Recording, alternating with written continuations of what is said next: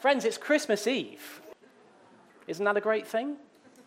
It's a glorious thing because tonight, we can look forward with joy and anticipation as we think of all that it means that the Lord Jesus Christ has come to be the Saviour of the world, to be the Saviour of all and any who will trust in him. And that's what we're going to be thinking about as we go through our service. We're going to sing a number of well-known carols. We're going to hear a number of well-known readings. And in bringing all that together, my prayer for us all is that we might understand more of what it means that Christ has come, that we might know God and have life. We want to encourage you to enjoy the service with us. Shall we pray together as we start our service? Great God in heaven, how we thank you and we praise you that we can come together this evening to bring to you our thanks and praise for the coming of the Lord Jesus and all that means. Lord, we know so many things that give us happiness and joy, but the greatest source of joy is our Lord Jesus Christ. And we pray this evening that our hearts will be full of him, that we would know more of what it means that he has come to save us and rescue us from sin and death and hell and the devil. And dear Lord, we pray that as we hear familiar readings, perhaps as we sing familiar carols, Lord, would you speak to us all, each one, that we would know more of what it means to trust in this Lord Jesus Christ. And we commit our service to you in Jesus' name. Amen. Amen. Well, our first carol is Once in Royal David's City. Let's stand together as the musicians begin.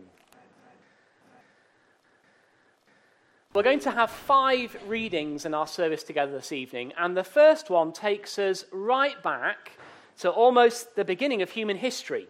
We're going to read from Genesis chapter 3, where we learn of how Satan tempted Adam and Eve, our first parents, and how they sinned and what that meant for our world.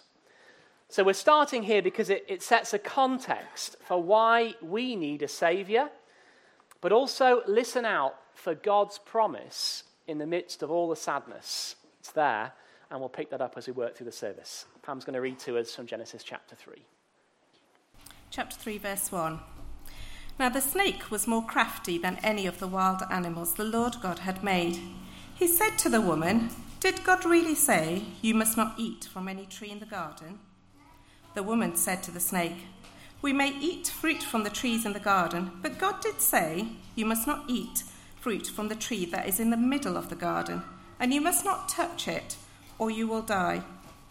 "You will not certainly die," the snake said to the woman, "for God knows that when you eat from it, your eyes will be opened, and you will be like God, knowing good and evil." When the woman saw that the fruit of the tree was good for food and pleasing to the eye and also desirable for gaining wisdom, she took some and ate it. She also gave some to her husband who was with her, and he ate it. Then the eyes of both of them were opened, and they realized that they were naked. So they sewed fig leaves together and made coverings for themselves. Then the man and his wife heard the sound of the Lord God as he was walking in the garden in the cool of the day. And they hid from the Lord God among the trees of the garden. But the Lord God called to the man, "Where are you?" He answered, "I heard you in the garden, and I was afraid because I was naked, so I hid." And he said, "Who told you that you were naked? Have you eaten from the tree from which I commanded you not to eat?"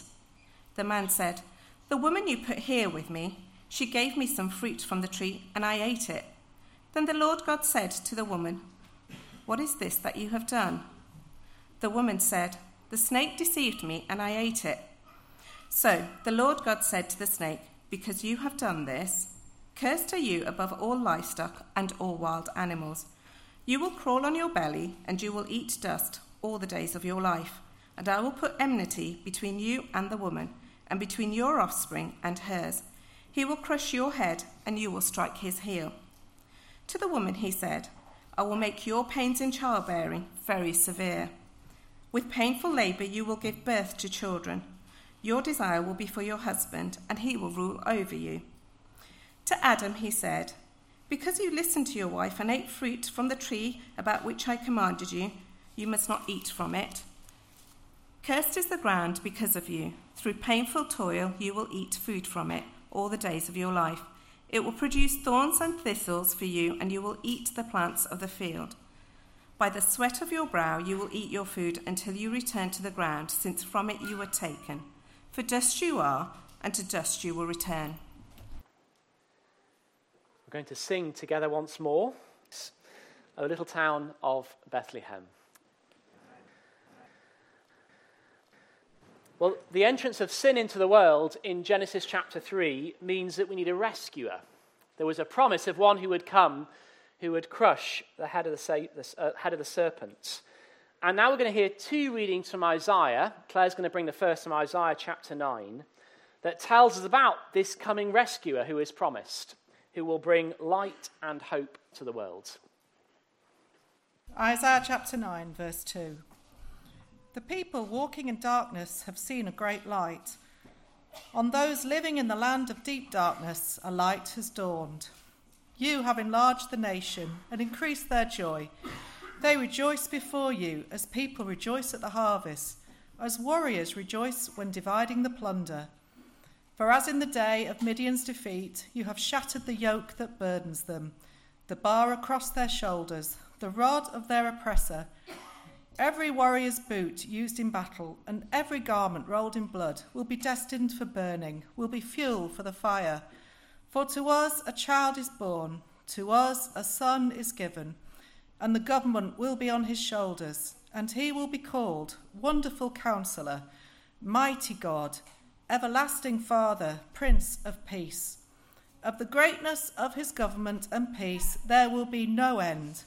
He will reign on David's throne and over his kingdom, establishing and upholding it with justice and righteousness from that time on and forever. The zeal of the Lord Almighty will accomplish this. Thank you, Claire. We're going to sing together again, As with Gladness Men of Old. Our second reading from the book of Isaiah is from Isaiah chapter 11, where we hear more about the wonderful promise to all who believe and just how wide that offer is, that all and any who will come can be made right with God. Reyes is going to read to us from Isaiah chapter 11. Chapter 11, from verses 1 to 11. A shoot will come up from the stump of Jesse. From his roots a branch will bear fruit. The Spirit of the Lord will rest on him, the Spirit of wisdom and of understanding, the Spirit of counsel and of might, the Spirit of the knowledge and fear of the Lord. And he will delight in the fear of the Lord. He will not judge by what he sees with his eyes, or decide by what he hears with his ears. But with righteousness he will judge the needy. With justice he will give decisions for the poor of the earth. He will strike the earth with the rod of his mouth. With the breath of his lips he will slay the wicked. Righteousness will be his belt, and faithfulness the sash round his waist. The wolf will live with the lamb. The leopard will lie down with the goat. The calf and the lion and the yearling together. And the little child will lead them. The cow will feed with the bear. Their young will lie down together, and the lion will eat straw like the ox. The infant will play near the cobra's den, and the young child will put its hand into the viper's nest. They will neither harm nor destroy on all my holy mountain. For the earth will be filled with the knowledge of the Lord, as the waters cover the sea. In that day, the root of Jesse will stand as a banner for the peoples. The nations will rally to him, and his resting place will be glorious. In that day, the Lord will reach out his hand a second time to reclaim the surviving remnant of his people from Assyria, from Lower Egypt, from Upper Egypt, from Cush, from Elam, from Babylonia, from Hamath, and from the islands of the Mediterranean. We're going to sing once again of all that the Lord Jesus has come to rescue us from in the carol, It Came Upon a Midnight Clear. We now begin to hear the events of Jesus' birth. And we're going to read now in Luke chapter 2 and hear Luke's account of the birth of Christ. In those days, Caesar Augustus issued a decree that a census should be taken of the entire Roman world. This was the first census that took place while Quirinius was governor of Syria, and everyone went to their town to register. And Joseph also went up from the town of Nazareth in Galilee to Judea, to Bethlehem, the town of David, because he belonged to the house and line of David. He went there to register with Mary, who was pledged to be married to him and was expecting a child. While they were there, the time came for the baby to be born, and she gave birth to her firstborn, a son. She wrapped him in cloths and placed him in a manger, because there was no guest room available for them. And there were shepherds living out in the fields nearby, keeping watch over their flocks at night. An angel of the Lord appeared to them, and the glory of the Lord shone around them, and they were terrified. But the angel said to them, "Do not be afraid. I bring you good news that will cause great joy for all the people. Today, in the town of David, a Saviour has been born to you. He is the Messiah, the Lord. This will be a sign to you. You will find a baby wrapped in cloths and lying in a manger." Suddenly, a great company of the heavenly host appeared with the angel, praising God and saying, "Glory to God in the highest heaven, and on earth peace on those whom favour rests." When the angels had left them and gone into heaven, the shepherds said to one another, "Let's go to Bethlehem and see this thing that has happened, which the Lord has told us about." So they hurried off and found Mary and Joseph and the baby, who was lying in the manger. When they had seen him, they spread the word concerning what had been told them about this child, and all who heard it were amazed at what the shepherds said to them. But Mary treasured all these things and pondered them in her heart. The shepherds returned, glorifying and praising God for all the things they had heard and seen, just as they had been told. Thank you, Clinton. I don't think there's another carol we could sing except "O Come, All You Faithful," and join in there with the choirs of angels praising God. So let's stand together and sing, "O Come, All You Faithful."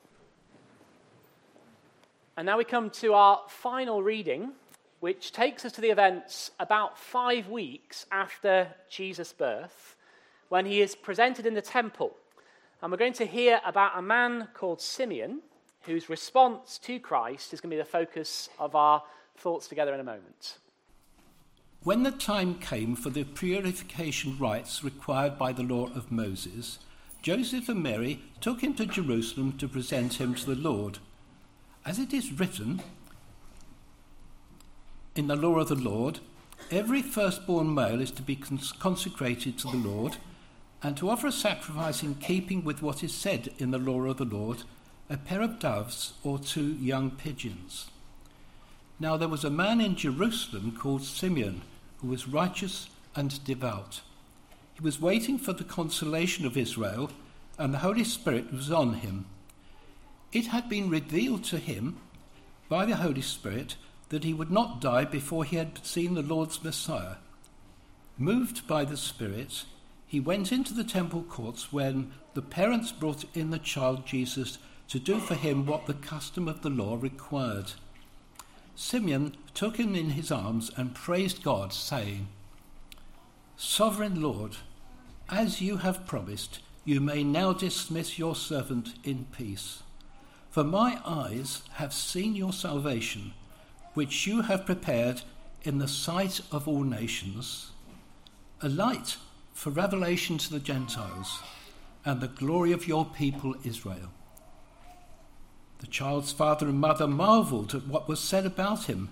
Then Simeon blessed them and said to Mary, his mother, "This child is destined to cause the falling and rising of many in Israel, and to be a sign that will be spoken against, so that the thoughts of many hearts will be revealed, and a sword will pierce your own soul too."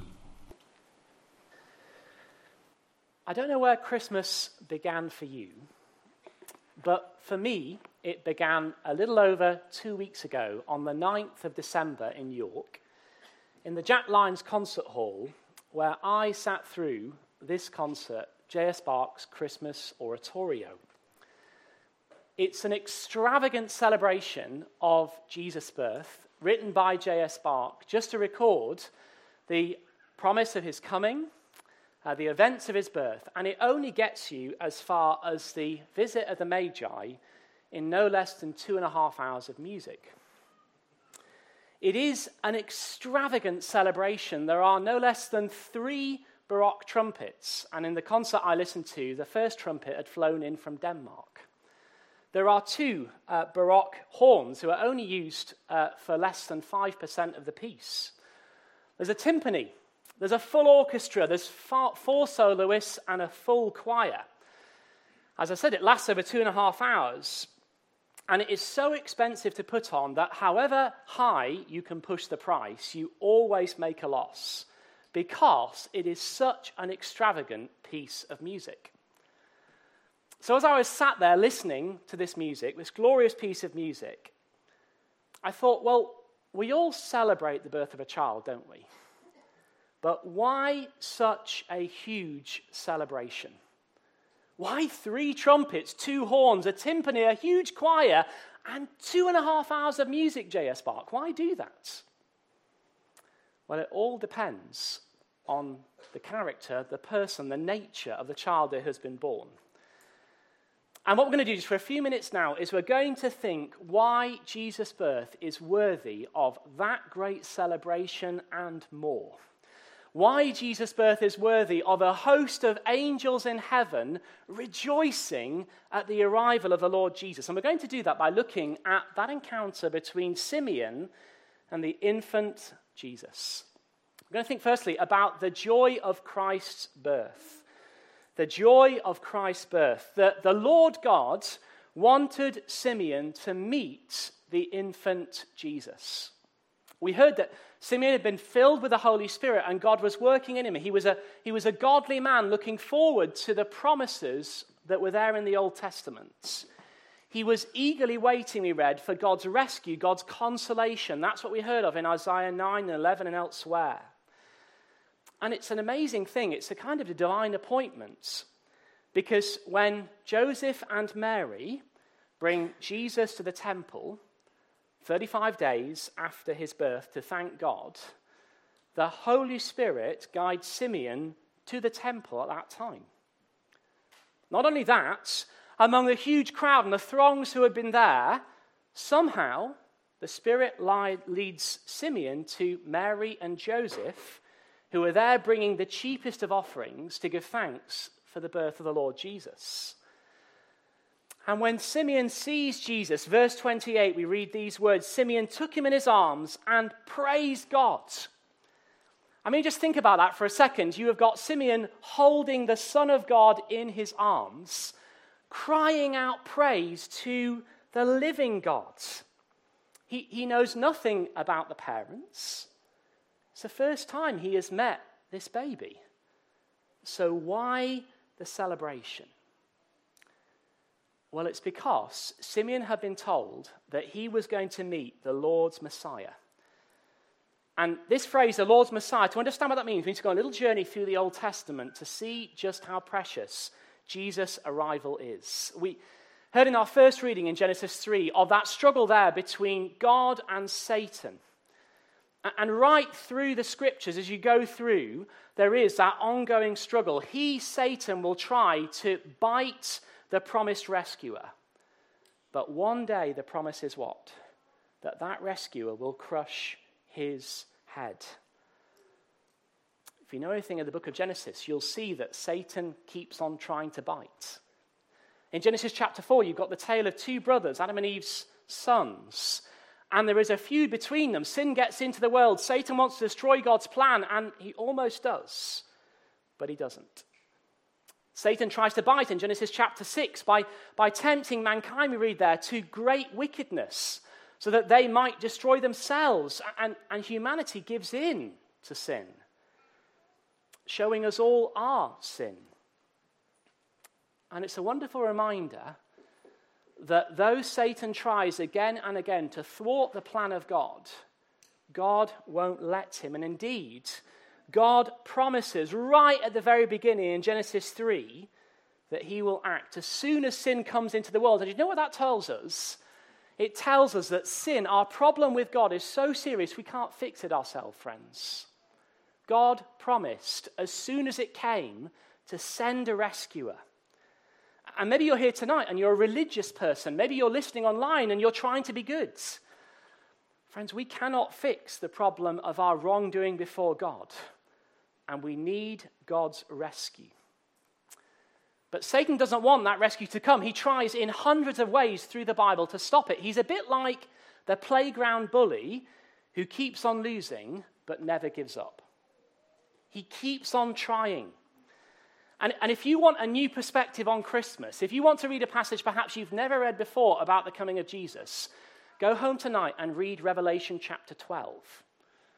Revelation chapter 12 tells the story of a battle between, it's a visionary picture, a battle between a dragon, a picture of Satan, and a woman and a child, a picture of Mary, and the child is the Lord Jesus.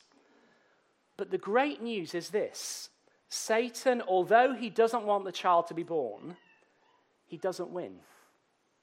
Because tonight and tomorrow and at Christmas, we remember that Christ is born.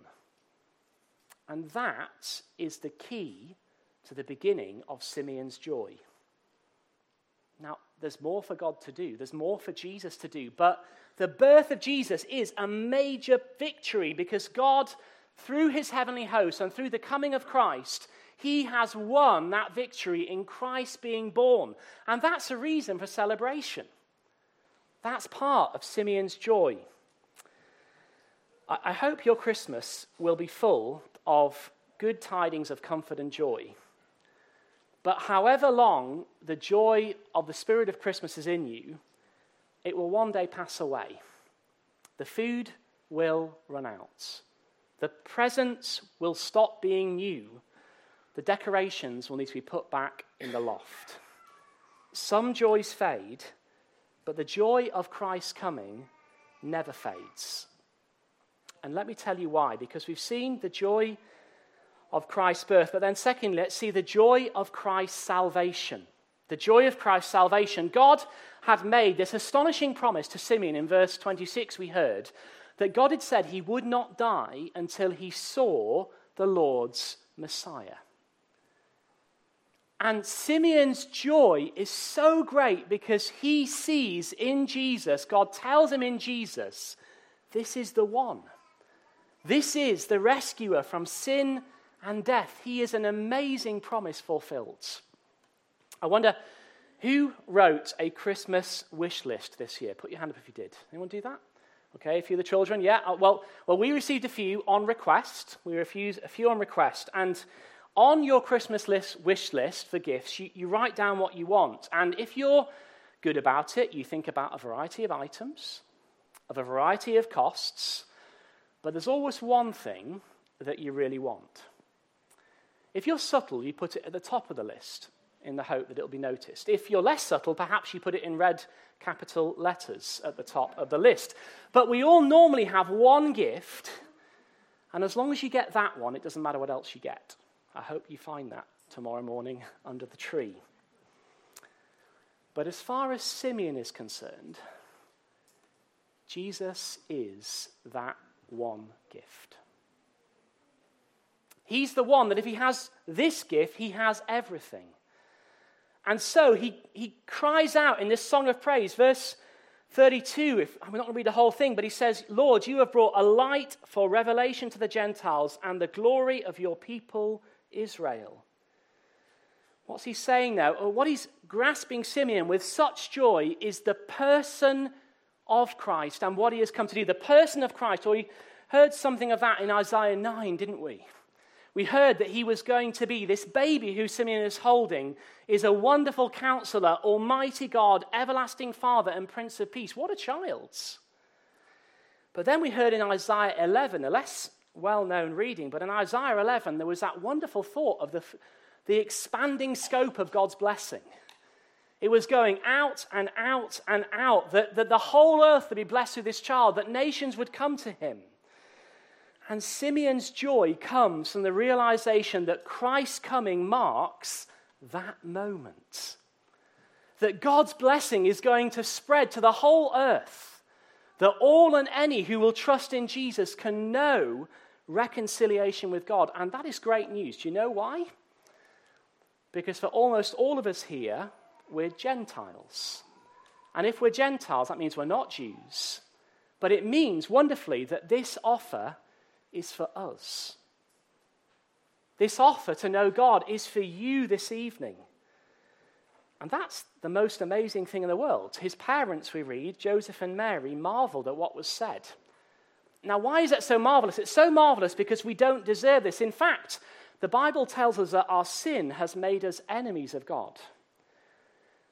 Sin is deliberate rebellion in word, thought, and deed against the God of heaven. Sin is not just mistakes.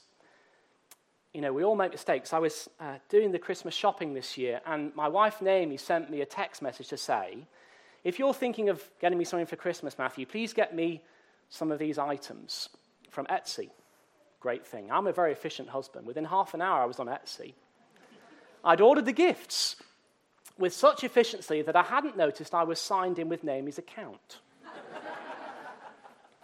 So she got the email notifying her within 10 minutes that I had dutifully ordered what was requested. And so she'll be very happy tomorrow, I'm sure. But friends, sin isn't just mistakes. It's the wrong that we all know that we do. Now let me ask you a question. Knowing your heart and your life, should God accept you as you are? Knowing the perfection of heaven, should the God of heaven who lives in that perfect heaven accept you or me based on how we've lived? There's a story told of how a woman was caught in the act of adultery, and the religious teachers brought her to Jesus, and they wanted him to carry out the sentence prescribed by the law. And the Lord Jesus Christ said these words to all those men stood there in condemnation. He said, "Let he who was without sin cast the first stone." Could you throw the stone? I couldn't. Which brings us finally, not just to the joy of Christ's coming or the joy of Christ's salvation. There's one more thing to see. The joy of a right response. Our third thought. Because to know this joy, to know the kind of joy that an elderly senior man would leap for joy, you need to respond to the Lord Jesus Christ. And Simeon tells us how we need to respond. He says in Jesus' life that he will grow and some will reject the Lord Jesus. They will speak against him, and that's referenced in verse 34, speaking forward to his life. And that's not just about words of rejection. What Simeon's thinking of there, as the Lord is revealing it to him, is all that Christ will go through in his life and his death. He will be wrongly arrested. He will be tried in kangaroo courts. He'll be mocked and beaten by soldiers. They will put a crown of thorns around his head, though he is the king of the universe. He'll be made to carry his own cross to Golgotha, and he will suffer there and die in the cruelest of deaths. Mary herself, we read in verse 35, will know great pain. Why? She will see the death of her own child. There's nothing else that breaks you in the same way. But then what's the response? Here are the responses. Simeon says, some will fall down. Why will they fall down? Because they'll reject the Lord Jesus and they'll fall down into eternal death. But some will rise up. They'll rise up by faith in the Lord Jesus and they'll rise up to eternal life. And so the great question we have to ask as we come to a close is, what will determine our eternal destiny? And friends, it's our response to the Lord's Messiah. That's the key thing I want to leave you with tonight. Responding in faith. There's a story told, I think Bill shared it with me earlier this month, of how the Wright brothers, those two men who had the first maiden flight, and they sent a telegram back to their family on the 19th December 1903. They wrote these words in the telegram: "Success. 4 flights this morning, all against 21-mile winds, started with level engine power alone. Average speed through air, 31 miles. Longest, 57 seconds. Inform press, home Christmas." On hearing the news, their sister Catherine went to the local newspaper, and she told the editors of her brother's flying machine and how they'd be home for Christmas if he would like to arrange an interview. The editor thanked her and said he would share the news, and 2 days later, on December the 19th, the local paper carried the headline on page 6, "Wright Brothers Home for Christmas." The editor had missed it, hadn't he? The biggest thing in all of history, I don't know, one of the biggest events in all of history. Man's first flight, and he hadn't caught it. Don't make the same mistake with Jesus Christ. Please don't. Please don't make the same mistake. Going back to the concert 2 weeks ago, and my question of why all the joy, it took to the final chorale, the final chorus after 2.5 hours of music to answer the question. And in the final words translated from the German, which was projected over the concert, I read this as the choir sung these words: "Now you are well avenged, for upon the host of your enemies, Christ has broken that which was against you. Death, devil, sin, and hell are reduced to nothing." That's it, friends. That's it. Because if Jesus Christ has dealt with the biggest enemies, he's done everything. That's why there's joy. That's why we celebrate. That's why Simeon in verse 29 can say, "Sovereign Lord, as you have promised, you may now dismiss your servant in peace." Someone has said that's the first bucket list. He's ready to die. Do you know why? Because he can know that he will be right with God because of what Christ will do. And I put it to you, there is no greater joy than knowing peace with God. Do you know it like Simeon? Thank you so much for coming along. I'm going to pray in a second. We do want to wish you on behalf of the church a very happy Christmas. And we trust the Lord will bless you greatly in the year to come. Let us pray. Let's remember the words of Mary in her response to the news that Christ was going to be conceived and then born, where she says, "My soul glorifies the Lord, and my spirit rejoices in God my Saviour, for he has been mindful of the humble state of his servants. And now on all generations will call me blessed. For the mighty one has done great things for me. Holy is his name." Great God in heaven, we give you our thanks and praise for our Lord Jesus Christ. We pray that our hearts and our homes will be full of that joy which is found in him. Lord, would you bless us, we pray, as we look to him by faith, and would he be our greatest treasure, particularly this time of year. We ask it in Jesus' name. Amen.